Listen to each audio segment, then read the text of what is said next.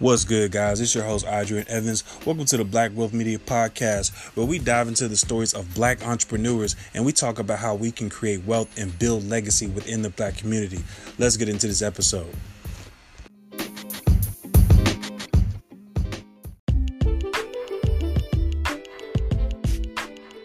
Today's episode is sponsored by SC Cosmetics. SC Cosmetics is a brand that was created by Samari Evans, a certified chemist. The brand consists of natural makeup products such as lip balms, eyeshadows, lipsticks, lip scrubs, and many other natural products.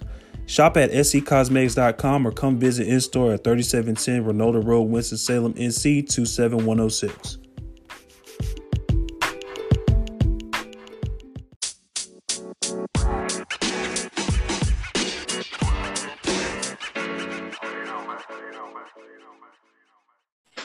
Hello? Hey, Okosua. Yes, Adrian? Hey, did I say your name right? Yes, you did. Did I say Cool. yours right? So it's actually Adrian. It's like Adrian with an I. Got it. Adrian. I love that name. Thank you. All right. You ready to get started? I'm ready. I'm ready. Let's get it. All right. What's up, guys? Welcome to the Black Wealth Media Podcast, guys. I have a special guest. Her name is Okosua Castleberry. She is the owner of I Am Okosua LLC. And she also does multiple things. Okosua, why don't you go ahead and give everybody a little bit of background on yourself? Yes, absolutely. So hello, everyone. As Adrian said, my name is Okosua Castleberry.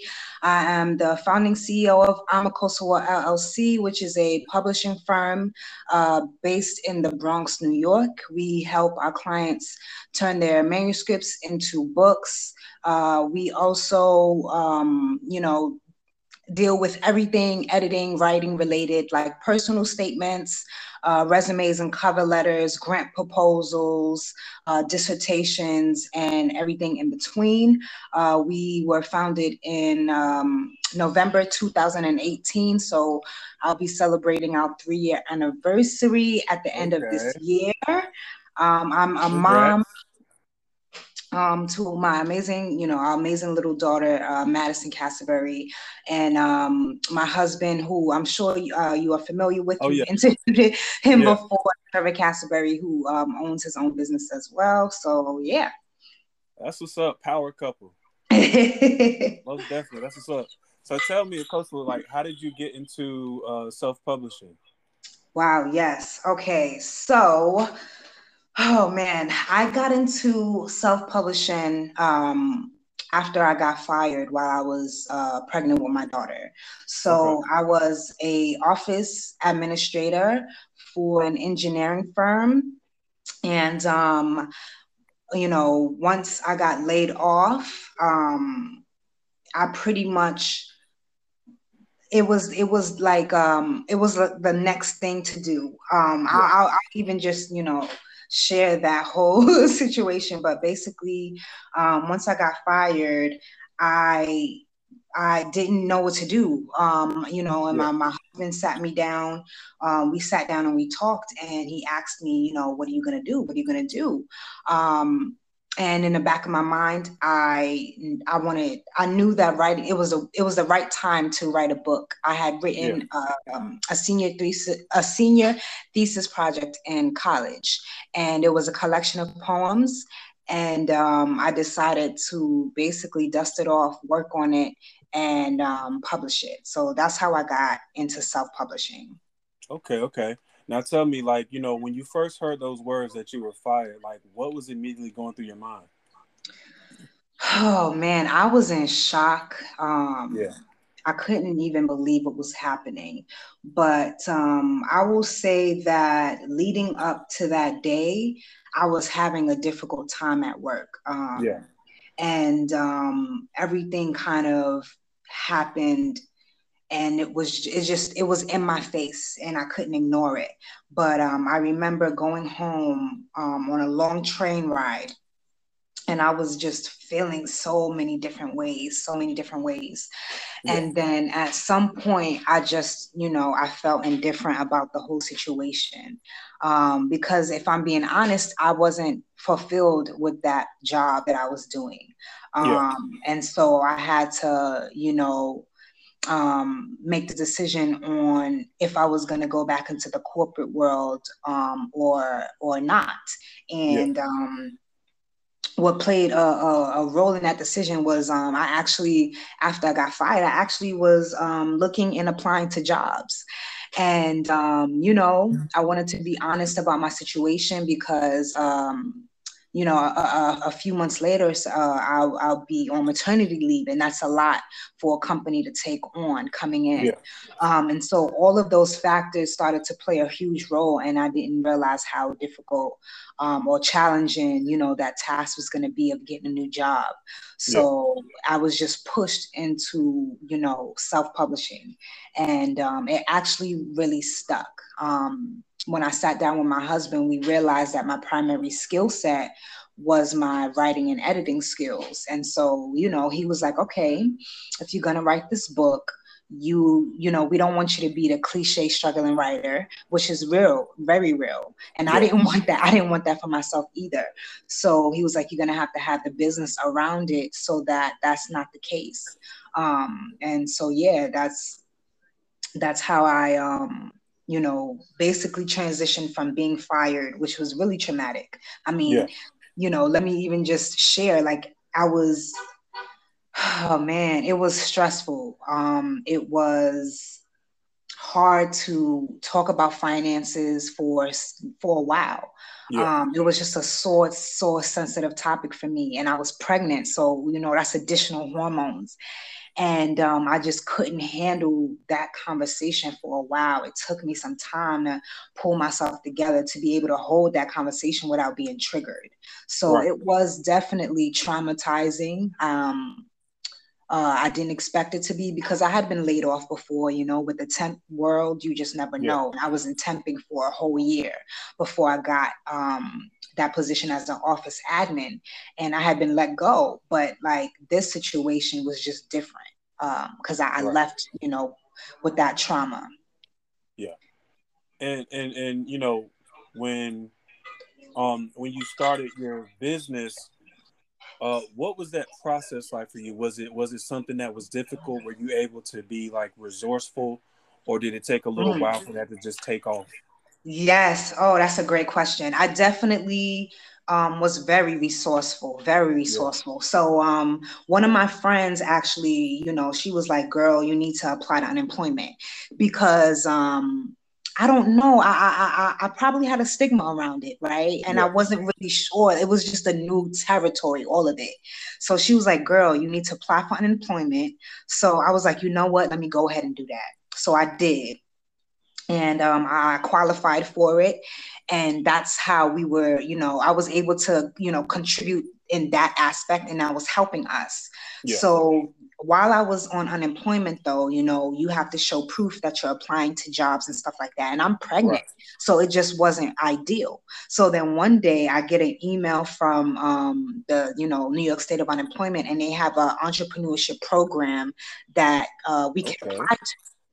So I applied to that program. It was called SEAP. And I got accepted. And at that point, it was so perfect because you didn't have to show that you're applying to jobs every week. Yeah. What I had to do was I had to get a business mentor and coach. And I had to, take a course that is entrepreneurship driven and focused, and just make sure that I had my paperwork from the program in on time. Yeah. So the route that I chose, and my husband found Andre C. Hatchett. I'm not sure if you're familiar with him or not, but Andre C. Hatchett, he owns a mobile notary company. And my husband, we were talking about it, and we were like, okay, this might be a possible route for you to go. And this was in addition to working on my books, right? Because I'm writing. I'm not Yeah. actually published yet, but this is what I had to do to be able to sustain unemployment, because they still want you to be doing something. So I took his notary business school course, and it was really, really great, and it really opened up my mind to the entrepreneurship aspect. And it just, for me, I was able to relate it to self-publishing and just writing a bunch of different ideas down from his courses. So, what worked out was he was able to sign the documentation. Andre C. Hatchett, he was able to sign the documentation that I needed for the program. And then my husband was also able to be my coach and sign the necessary documentation because he had his business. So in that aspect, I definitely was, regaining that self-esteem, because I never had, I call it investing in myself in that way, and the benefits, I started to be able to rebuild myself. But yeah, that program helped me and pushed me into, all right, this is what entrepreneurship is. How can I apply it to self-publishing and publishing in general? Right. Yeah. Now, before all of this, did you ever see yourself being an entrepreneur? Oh, great question. So I will say yes, but I definitely thought about it as something I'll do later in life. So I actually, my senior year, I took a course in entrepreneurship, and I had to drop that class because it just didn't fit in my schedule. But I had that deep interest since college. I just wasn't able to figure out how I would actually apply it and make it a reality. So I was curious about it, very, very curious about it. But again, in my mind, I was thinking that'll be something that I'll do later on, when I get older. And then when I actually did get into it, it was something that felt like, yes, this is definitely what I want to do. Okay.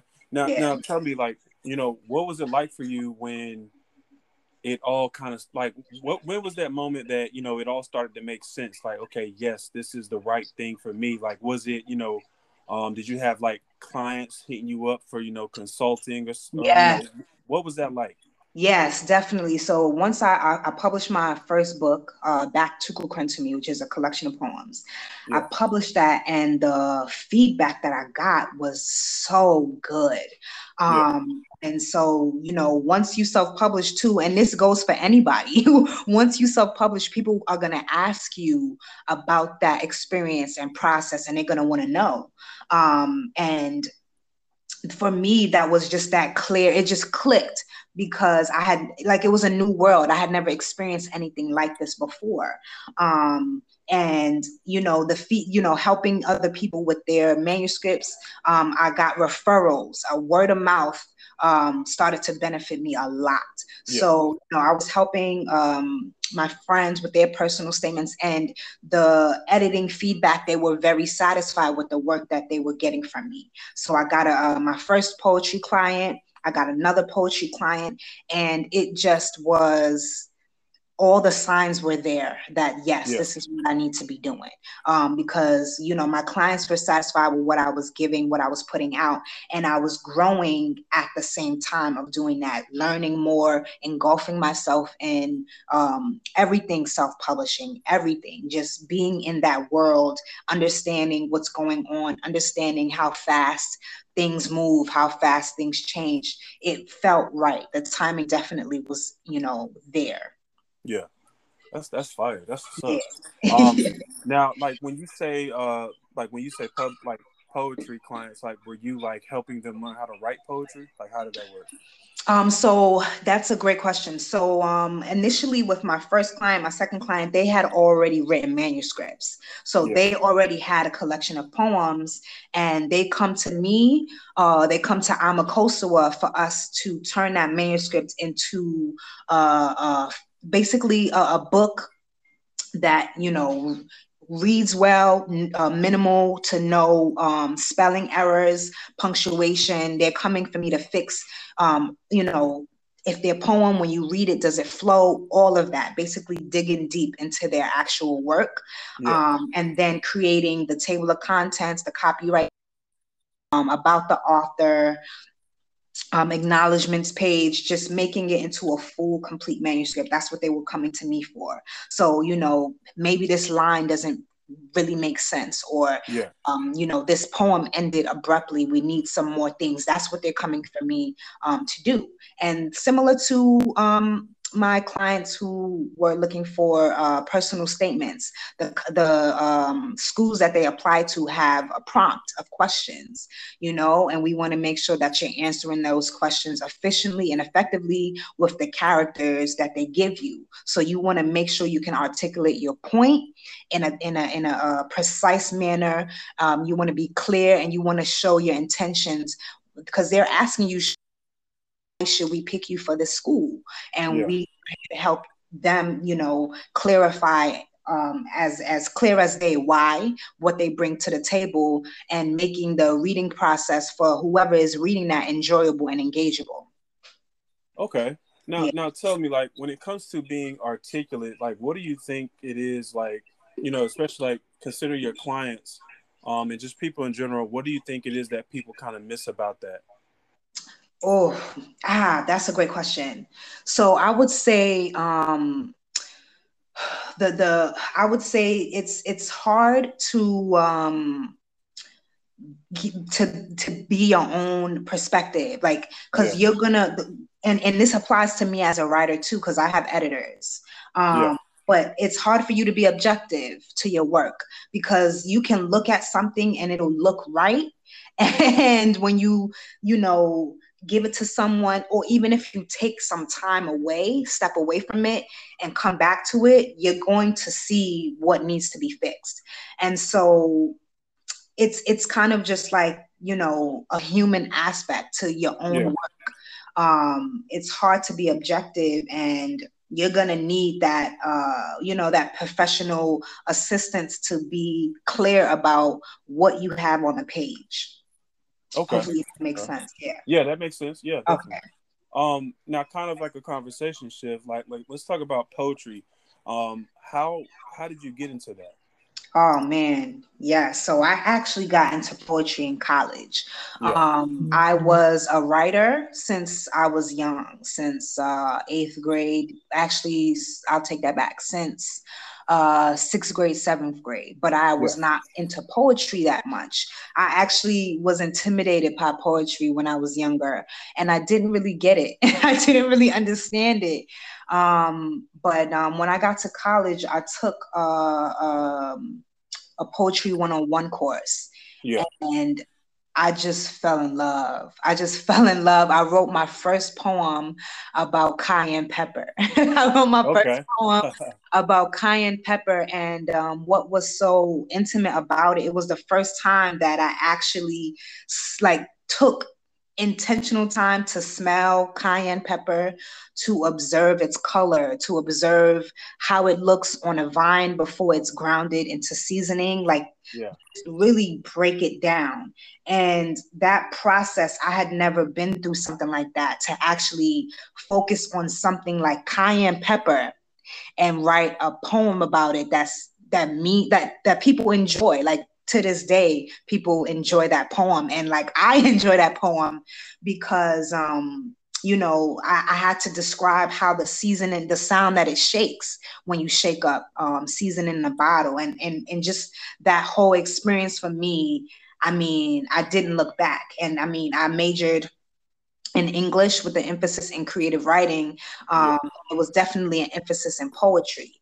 And I started to realize that, there's real true structure and intent, and savviness with language that poetry,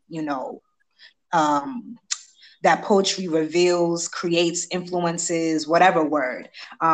So yeah, I mean, once I took my first class, I took all the following classes as you go up on the level from freshman year to senior year. And then, since then I've been a huge fan of poetry. And then now I'm into the spoken word excuse me, the spoken Yeah.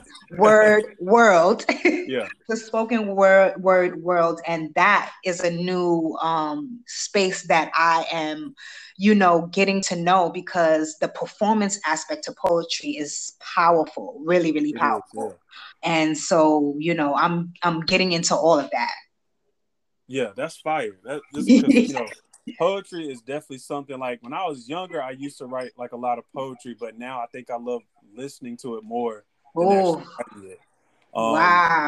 Yeah, like me and my wife, we actually went to we actually went on a date, and this is place called the Artist Block. It's in Mm, Greensboro, North Carolina, and we went on mm. a date, and we were there till like 1 o'clock watching different artists. It was amazing. I bet it was. Yeah, Oh yeah. man, yeah, man. It's, I would have to say, because I was the poet that I wrote but not necessarily performed. yeah, And I'm realizing, or I have realized, that people want to see you perform your work and your work. most definitely. And Yeah. my clients, oh my God, like they're just amazing. And my first client, his name is Cito Blanco. I'm giving him a quick shout out. But like when I went to his book release, right? It was just an amazing experience because What's up, guys? I hope you're enjoying the show. If you are, I want you to take a screenshot of yourself listening, and I want you to tag @_the Black Wealth Media Pod. That'll be a big help as far as getting the message out. Also, I want you to go ahead and leave a 5-star review and go ahead and subscribe. And let's get back to the show. that experience of seeing the words, but Yeah. to see him perform that is just a different level. Oh man, that's amazing. Yeah. So speaking of performing, how were you able to kind of transition from just writing it to stepping on that stage and standing in front of people? Well, what's so funny? So my first experience with stepping on stage was my senior year in college, and Yeah. that was a part of our senior thesis. Like that was one of the final hoorahs, if you will. But Yeah. I pretty much had to. I pretty much had to. And man, it was nerve-wracking, but to me, I thought about it about being on stage, because I was a dancer. Like the way that Yeah. I was expressing myself was dance. And so I know the feeling of getting on stage. And so I'm like, all right, you're not using your body. Well, not necessarily, because body movement is a part of performing poetry, but Yeah, true. you're using your words more than anything. You're using your words. And so I had to pretty much just shift my mind into that aspect of it. And I was around a group of, the audience were my peers. So, and I was able to enjoy other people's works as well. But just getting over that whole hoopla. And then, after I was done performing, the feedback that I got was really, really good. Yeah. So, I was like, okay, so I actually did well. And I'm someone who, records myself performing before I actually perform. So I will practice. And even with my presentations, I'll practice before I actually present. And you get to see, oh, maybe I should use my face a little bit more when I say this word. But people were really receptive to my work and to that performance. And that was something that kind of was in the back of my mind, like, okay, you actually can do this. Yeah, that's fire. That's fire. Yeah. Now how long does it take you, like say you write a poem and you're finished and you're satisfied with it and you're ready to perform? How long does it take you to actually get it down in your head without looking at paper? Oh God. Adrian, I'm still working on that. I mean, Adrian, excuse me. No, I said Adrian. Oh, no. Adrian. Yeah, you said it right. You said it right. I'm still working on that. Working on that. So the memorization part, oh my goodness. The memorization part comes with time. At least for me, it did. Yeah. And it came with repetition, repetition, repetition, repetition, repetition, repetition, repetition, repetition. That was what I needed to get my poems stuck in my head. And recording myself, listening to it, repetition, repetition, repetition. But I was definitely I was the reader while I hold my book. And it doesn't look the best compared to someone who is not holding their book while they recite their poem. So I had to, get out of my comfort zone with that aspect, but I'm still working on that till this day because I only know 2 poems by heart that I've written. And can recite. And so I want to be able to, get my poems into my own brain and into my own memory. And it takes repetition. It takes repetition and being intentional with sitting down and saying my poems over and over and over and over and over again. Yeah, I feel that. Yeah. So, let's talk about your books. You've written 3 books. Tell us about those. All right. Yeah. So Back to Kukrentumi, that was my very first book, a collection of poems. And it basically talks about, my Ghanaian American identity as well as womanhood. It's definitely a book that's relatable to anyone with a hyphenated identity, but also to, Harlem. I talk about Harlem a lot in Back to Kukrentumi because that's where I was raised. But I had the immigrant, experience growing up being from Ghana, West Africa, and, navigating how my parents were raised, their culture, their language, traditions, food, and relating that to the outside world, being a child who wants to blend in, being a child who wants to fit in. And Harlem is so unique. Oh my God, Harlem was, it shaped me in so many ways. And I had to find the harmony between my 2 identities. I was able to make friends, of course, having to deal with xenophobia, getting over that, and, to be a positive, having a positive outlook to that whole experience, because at the end of the day, I mean, I'm talking about being a child and, other children, and we're all kind of navigating our own experiences as well. And it's just, growing, getting older to finally be able to release that, all of that, because it was a lot. But that's basically, what Back to Kukrentumi delves in with. So I actually, I wrote my second book, Dear Nice Girl, which is a collection, it's a motivational quote book. And it is 50 letters, 50 passages explaining the letters. And I also have blank pages throughout the book for the reader to write down the thoughts that spark. So that book basically was birthed out of me writing letters on Instagram. And I was addressing myself as Dear Nice Girl. And it got amazing feedback. Like, people were really engaged in the comments, telling me, I like this letter. I like this letter. Even my husband was, he'll see it and he'll be like, oh, wow, I really like this letter today. So we were talking a bit about it one day, and he was like, I think you should collect the letters, and I think you should make 50 of them and then explain the meaning behind each letter. And it just clicked. I loved that idea. And I thought that was great. At the time, I believe I had 10 to 12 letters already. So I went ahead and I just started going in with the letters and writing more, and people were just really receptive. And I got to my 50 letters and my 50 passages, and I was able to release Dear Nice Girl.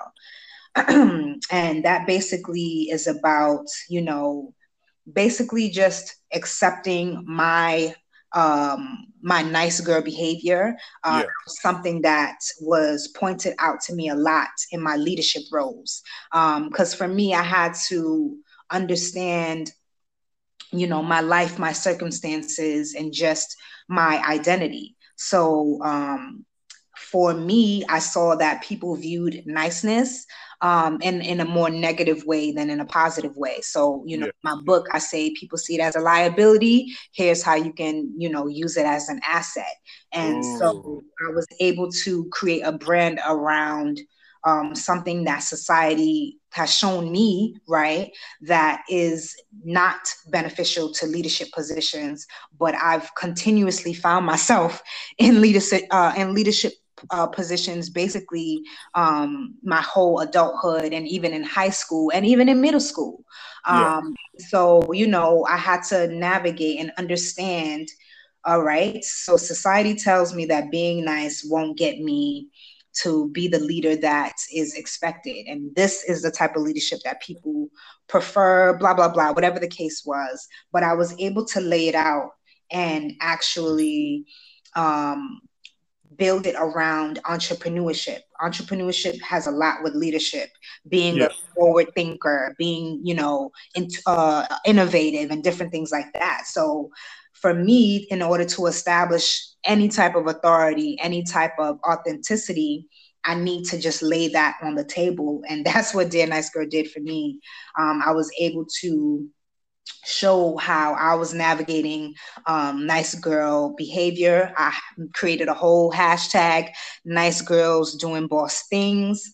And I was able to I was able to write letters to other women in my life who exhibit nice girl behavior and are bosses. And it's showing that it's an asset and not a liability. And just a motivational quote book to be able to help other women who are entrepreneurs, who, want to be authorpreneurs as well. And, how to actually navigate that journey with accepting your nice girl behavior and, creating that authority that, yes, I'm nice, but I also am a boss and I know how to get down to business, Yes. And then my latest book, Why Every Pregnant Woman Should Write a Book, which is definitely my biggest book so far. And that was, obviously birthed from my experience of getting fired while I was pregnant with my daughter. But basically, that's a product book. I'm a coach to a product book, but I detail the I'm a coach to 11 steps to publishing. And I break down all of the steps that you'll need in order to publish. And I also break down to women how to advocate for women before they're pregnant, while they're pregnant, and after they give birth. The one question that I get constantly and instantly once people hear that title is, okay, well, why should every pregnant woman should write a book? And I break down the financial benefits of writing a book, the emotional, mental, and physical benefits of writing a book that can benefit pregnant women and mothers. And so I include the story of 4 other women who have played a tremendous role in my pregnancy journey, and who have stories to tell as well that is so powerful and so needed. And they help me share that book and share our stories with the world. Oh, that's fire. That's fire. Now, what I wanted to say about your second book, Dear Nice Girl, I think it's dope how you were able to kind of turn the tables on society. Yes. Kind of just, let them know that, okay, I might be nice, but look where I am. I'm in a exactly. position. You know what I'm saying? I like that. Yes. Yeah, man. When I read that book, sometimes I'm like, wow, because it's so simple, with letters, but it's so meaningful with every time I go back and I can flip through a letter and flip through a passage. It's like, wow. Yeah. That's fire. Now, how long, matter of fact, what was the process like when it came to publishing the books? Like, how long of a process is that? Yes. So I would say I take about because Web Swap was different, but writing back to Kukren to me and Dear Nice Girl took about 4 months and to write. Now the publishing part, and the, gearing up towards the publishing part is Yeah. actually more significant than the actual writing. It's very ironic, but it's you want to give yourself at least 12 months. Yeah. Right. So you can write a book in 4 months. I'm sure you've seen be an author in 48 hours and 30 days. I don't myself ascribe to that. Yeah. And I prepare my clients to expect to become published within 12 months. Now, if you have a manuscript already, it's totally different because now you're just getting the editing, and we can work on your pre-order strategy and your release date plan. But Yeah. this is basically the example I'm using is from zero to published. So that's including the writing process. Yeah. But you want to give yourself 12 months, and even if you go the traditional route, you want to give yourself 12 to 18 months. So I would say you want to prepare yourself for a year to publish your book, because once you're done writing, then comes the marketing and the release date strategy, your pre-order strategy, your mailing list slash newsletters, and just the marketing aspect, to get the hype generated.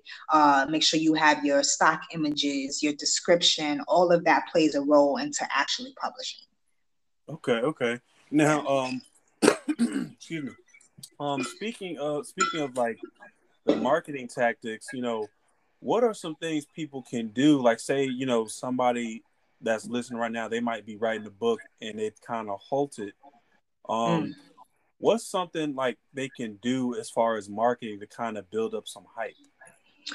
Oh, I would say if you can set aside an ad budget, that will benefit you for sure. If you can set aside an ad budget, Yeah. and I know running ads can be difficult. It's still difficult for me to this day, but you want to be able to hone in on your target audience, Yeah. because that is going to limit you from spending money where you probably shouldn't have, right? So with all of my clients, the first thing that we establish is who this book is for, because that affects how you market and who you market to, the language, all of that.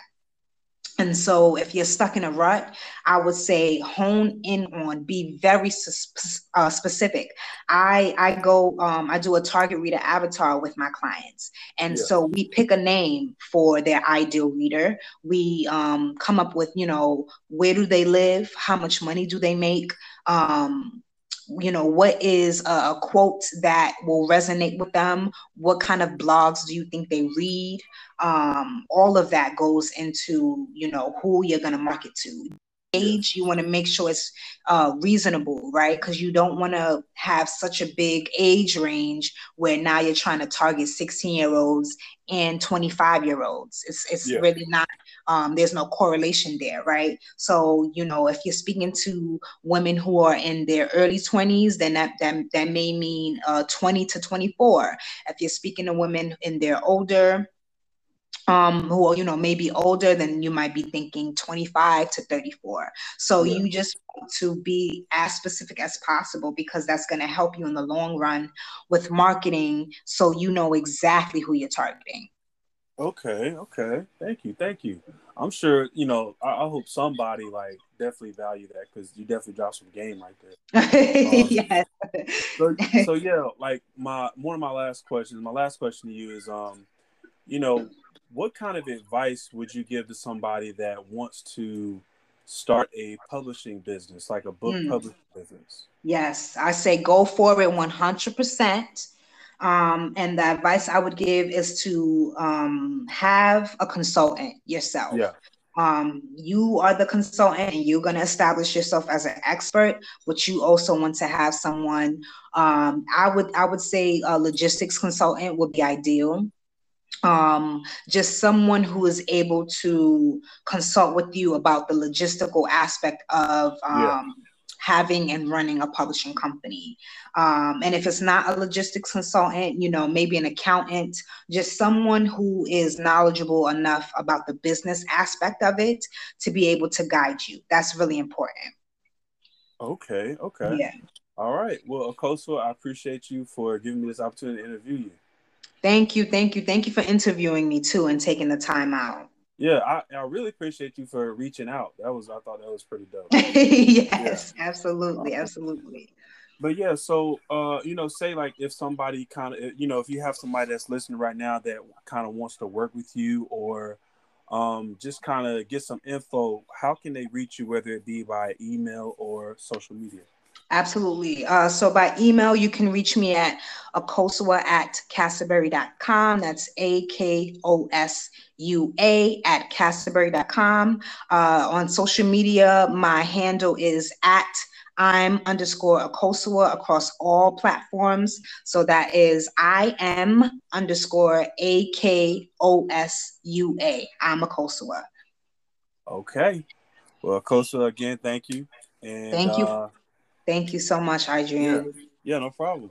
All right, guys. I hope you guys were able to enjoy the episode. I hope everybody learned something. Man, y'all definitely, somebody should be taking notes. Somebody should have took notes. Yeah. Because guys, it was definitely a lot to learn. And that's it. That's all I gotta say. That's the end of the episode, and we're gonna get up out of here. Peace. Peace. All right.